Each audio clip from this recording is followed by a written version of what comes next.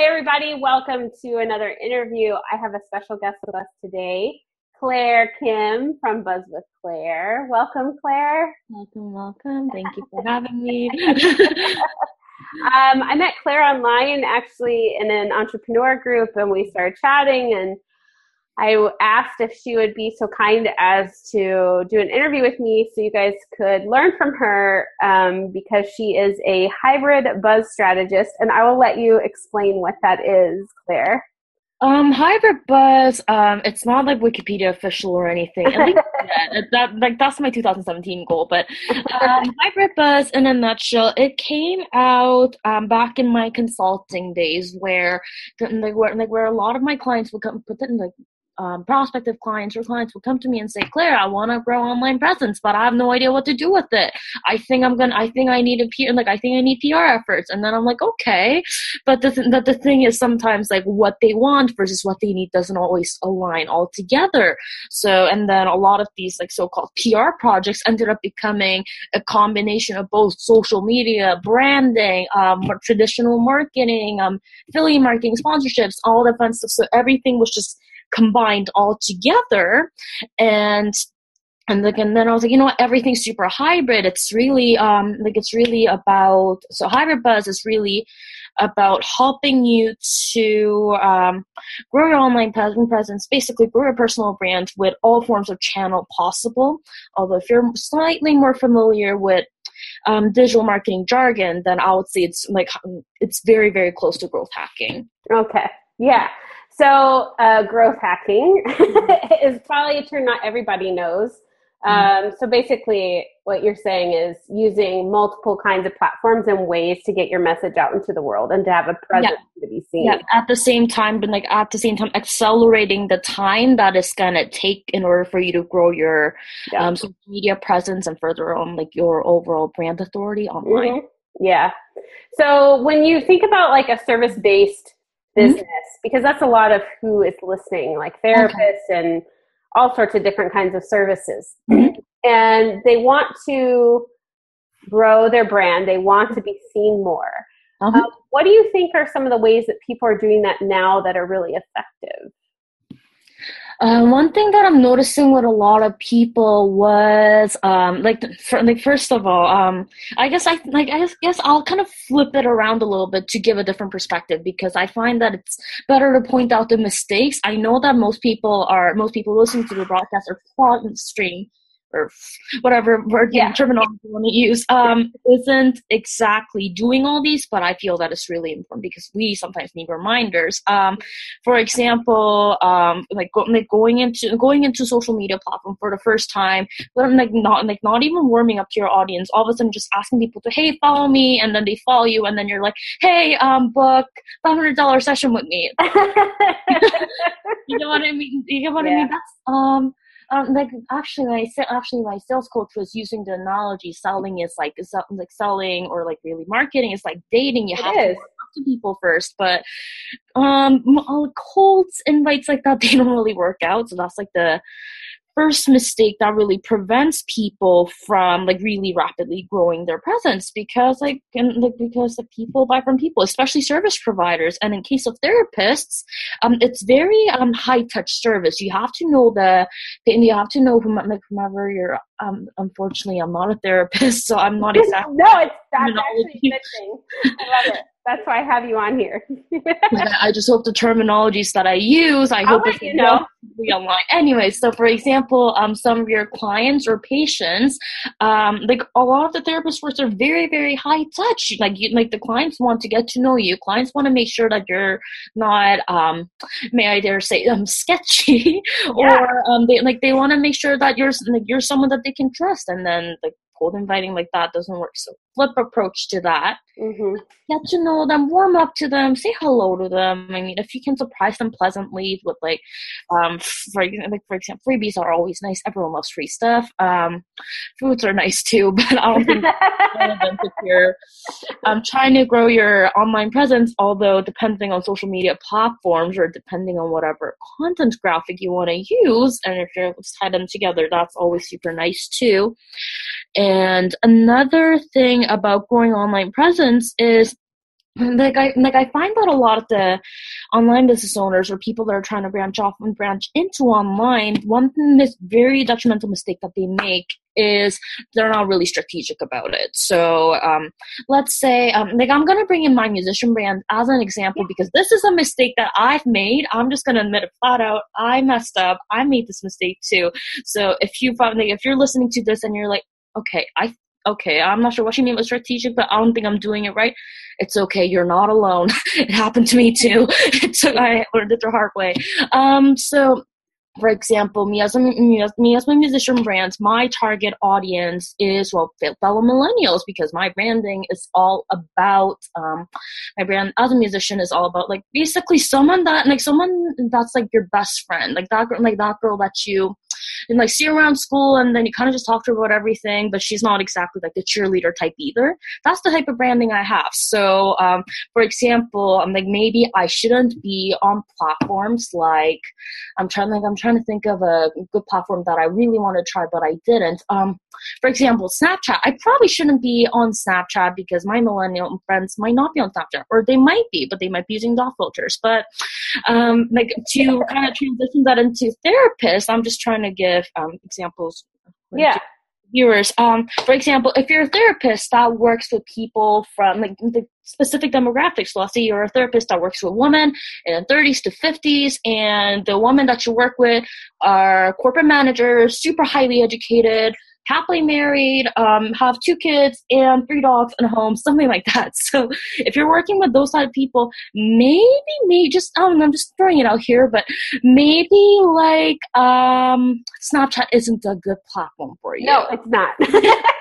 because Snapchat is still like dominated by millennials. Or for example, what if you're a therapist that work with men? Men are probably not on Pinterest. You see what I mean? So you kind of have, so like whatever efforts that you make in order to be visible online, you can't just say, okay, well, my daughter is on Busker Live and like live streaming, which is a new live streaming app that only certain people are on it. But for example, my daughter's on Busker and her friends are using it, so I should use it too. No. If your target audience isn't there, or if you don't know how to use it, like, don't bother.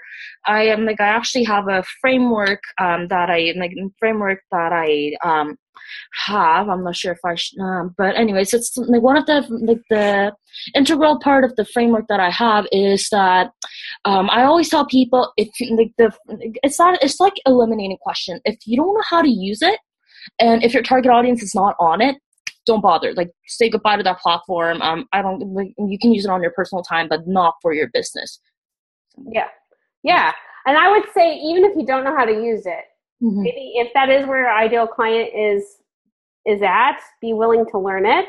Yeah, exactly. And then get help from it. Yeah, get help and support, because there's lots of people that'll train on different platforms for sure. Yeah, for sure. Yeah.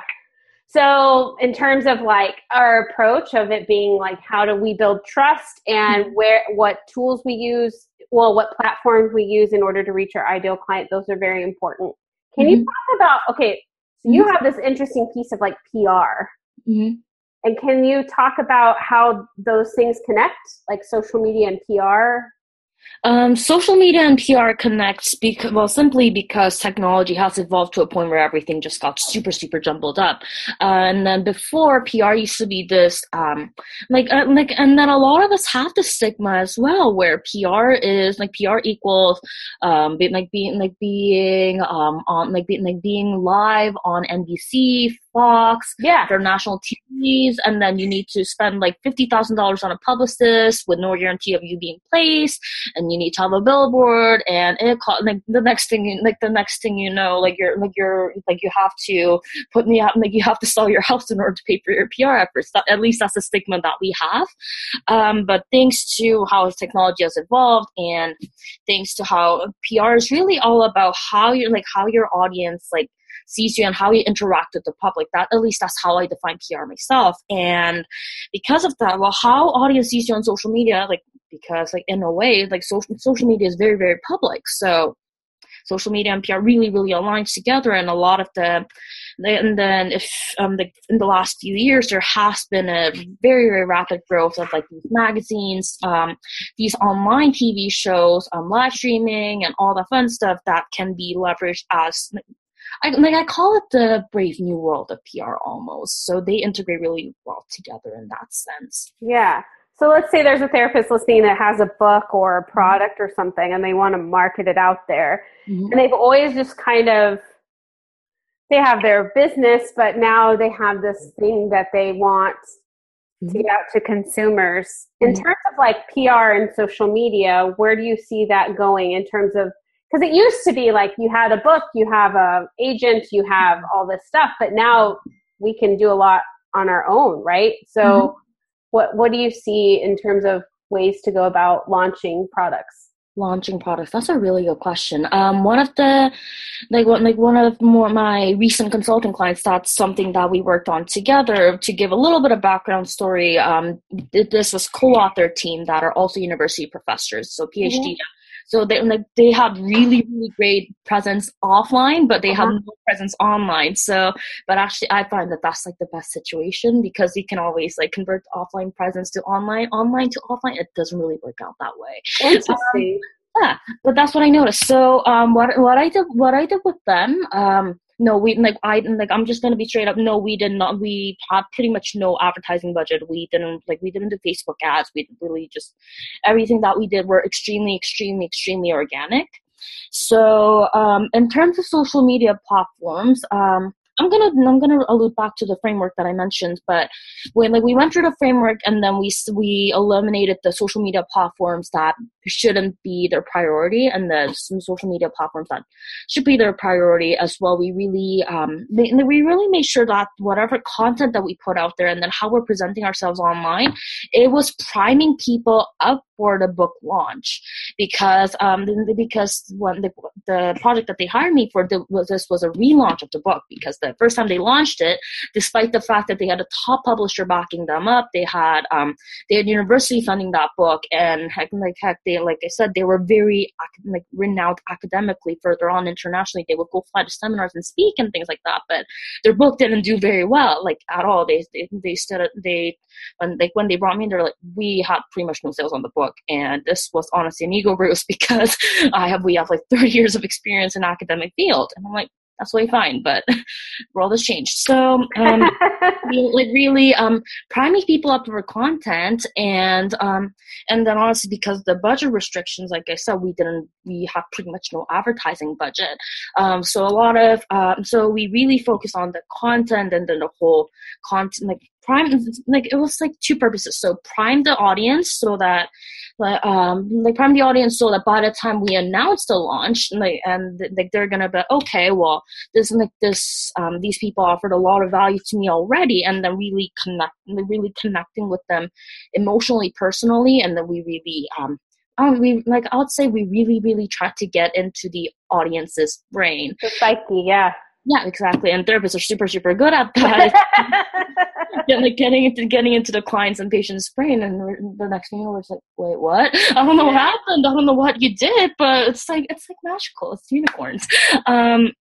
And as well, I think for the book launch, this was something that's very, very particular. But we gave audience an incentive to purchase a book on specific date. Now I think I might be going off on a little bit of a tangent, but with Amazon especially, one thing that works really in favor in terms of algorithm is if there's a huge volume of purchase on like a certain date.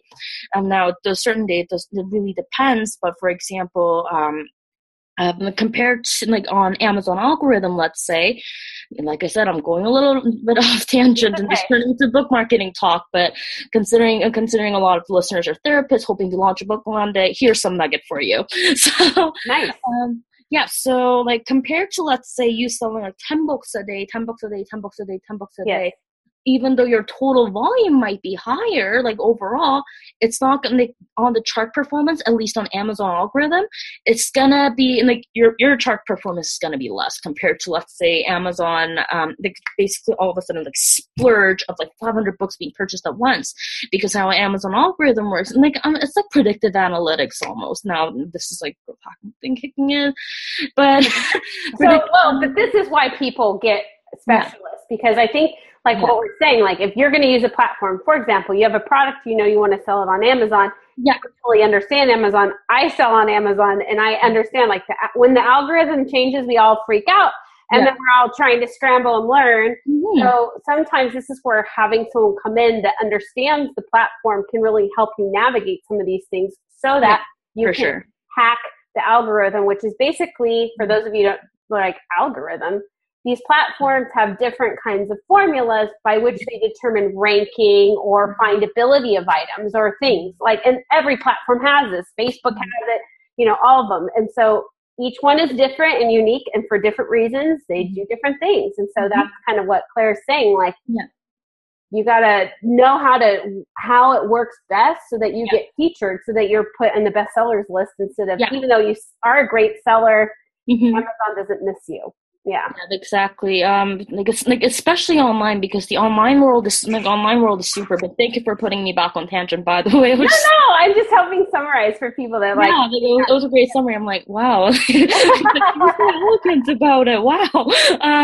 But anyways, like with online world, because it's super super big. I know people say it all the time, but it's really really big. So it's really and then there are so many talented people out there trying to branch into online. Like the whole like the whole 100% like content is gold. My content and my value is all that matters. No, it's not all that matters. You need to be super smart about it. You have to be strategic about it.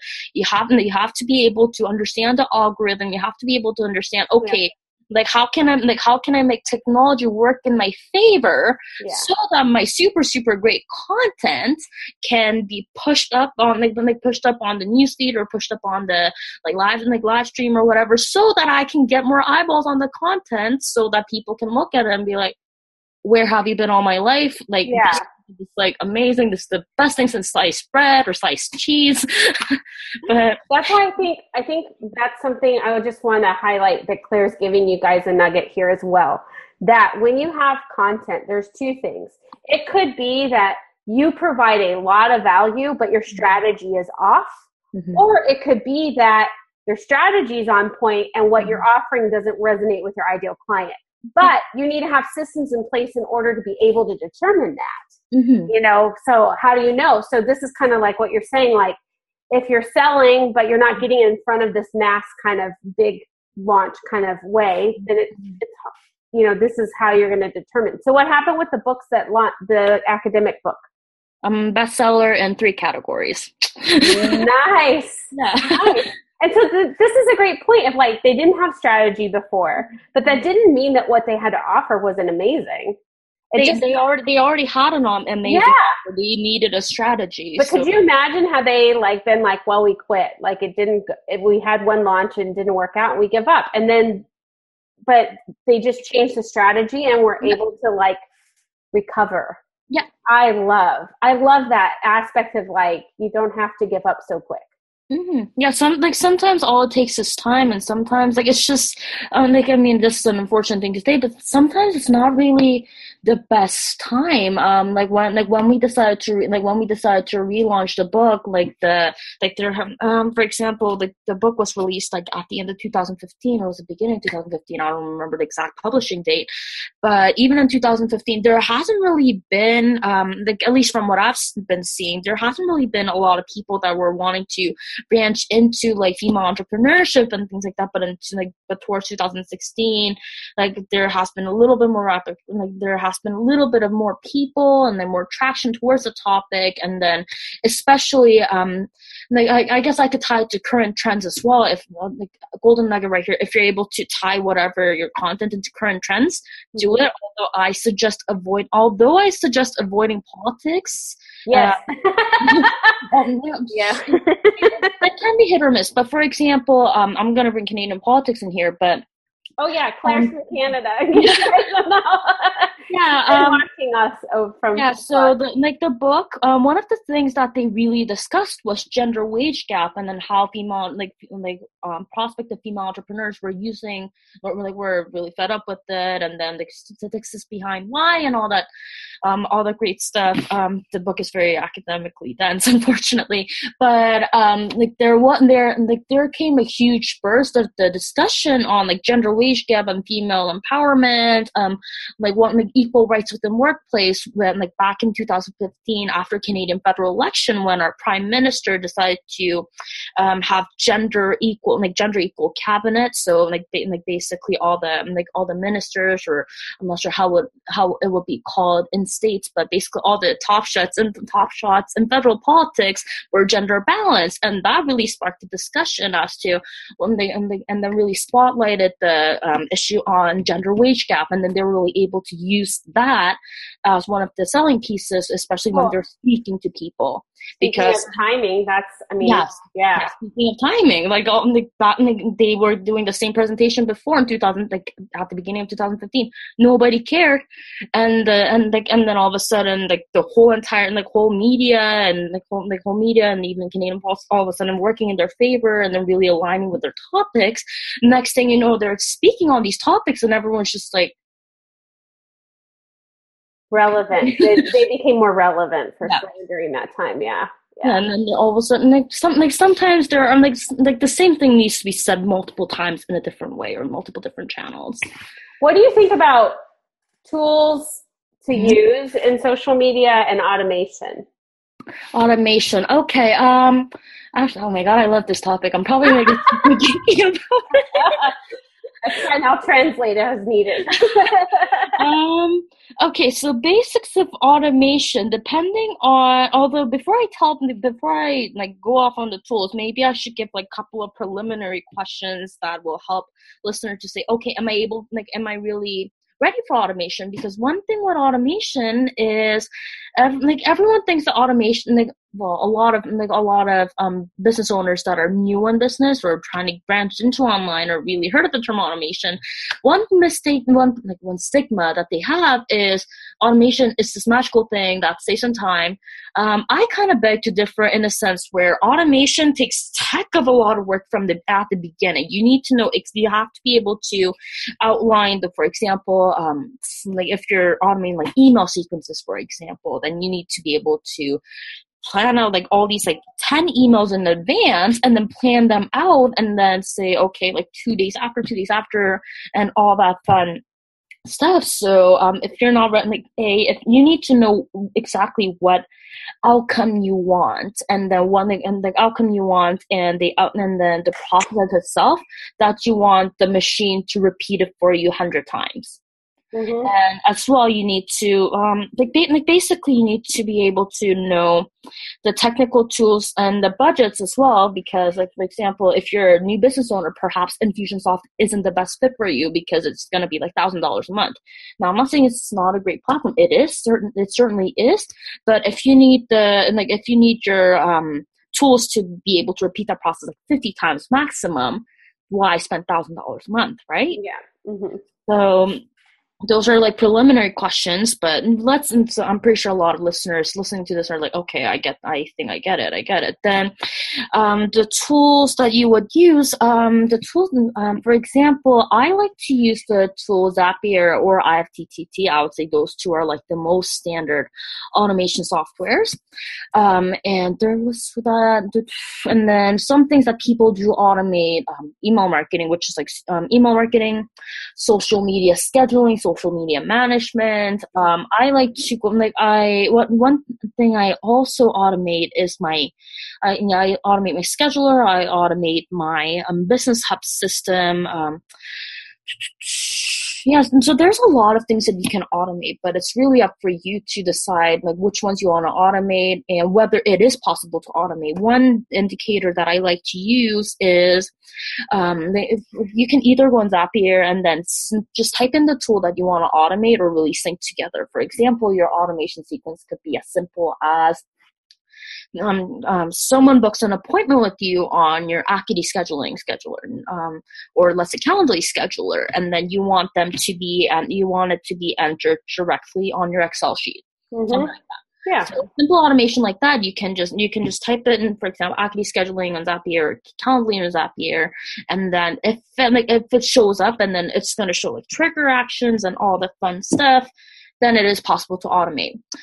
However, let's see, it doesn't show up in Zapier, but it says that you can integrate it with a lot of different platforms.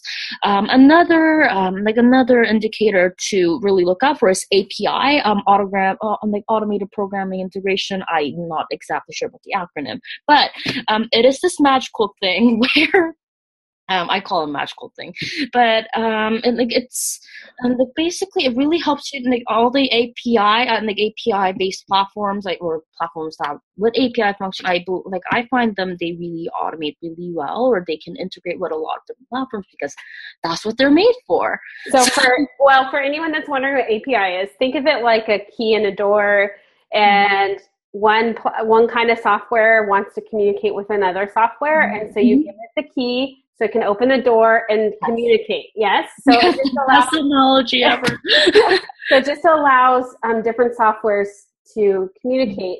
I think for me, I think social media is great, automated as well as what I would say live in vivo. I think it's important to have a blend. Automation just kind of buoys, when you're busy, or, so you can start to see what kind of content as it gets revolved around what's really popular and stuff. But I think there is something about what I think the root of everything you're saying so far comes down to, you need to have a strategy. Yes. Because how the heck are you going to know what to change or improve upon if you're just randomly putting posts in and never look at the analytics of it and never check into things, and really having strategy is important, and it's good to talk to others who can help you strategize. Yep, exactly. Yeah. So one of the things that you were going to offer people that were listening, can you talk about that?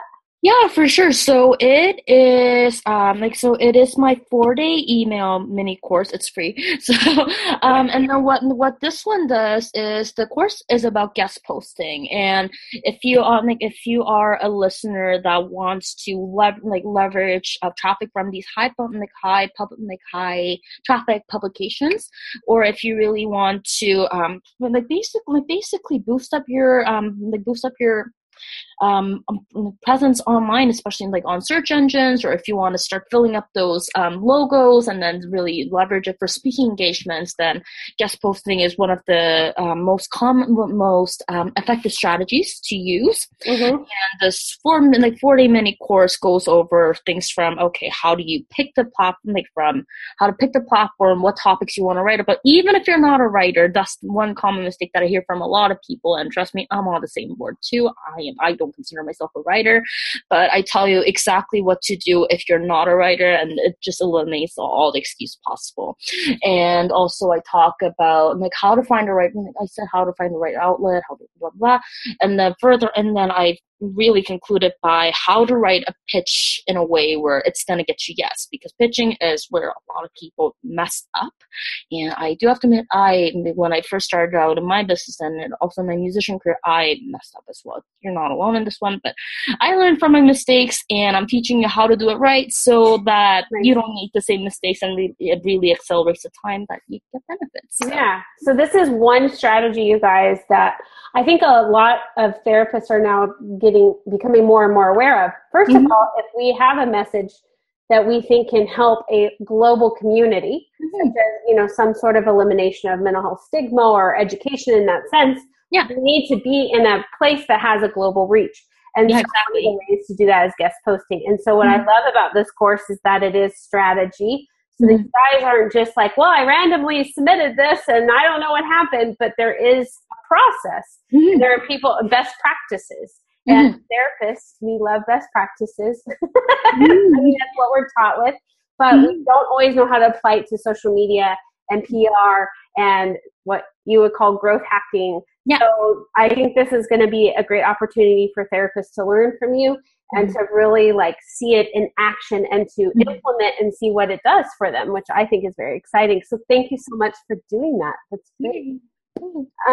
Can you share a little bit about where people can reach you, or if they want to learn more from you, what's the best? Yeah, for sure. The very best place to reach, I'll say, is my Facebook group. I hope that you're able to leave a link down below. I will do all that. But also if you do decide to take up on the free course offer, then one of the welcome message that you're gonna get, you're probably gonna get you do get my link invitation to my Facebook group as well. There's also my website buzzwithclair.com if you want to learn more about me. I don't have my puppy photos there yet. I should probably get on that. Awesome. Thank you so much for doing this and just sharing it's funny, like we can share stories, but you shared a lot of good nuggets in there. So that's why I was like trying to stop you and say, you guys need to listen to this part. You're so generous. So thank you so much, Claire, for sharing. And I'm going to put all the information in the post and in the podcast stuff so you guys can find her with ease. And so let's start being more smart about our strategy and the way we get our message out there, and it'll reduce your frustration, guys. It'll make and time too, because usually like business should be supporting your lifestyle, not the other way around. Exactly. You have to be supporting your business. All right, guys, we'll see you later. Thanks so much. Thanks, Claire. Bye. All right.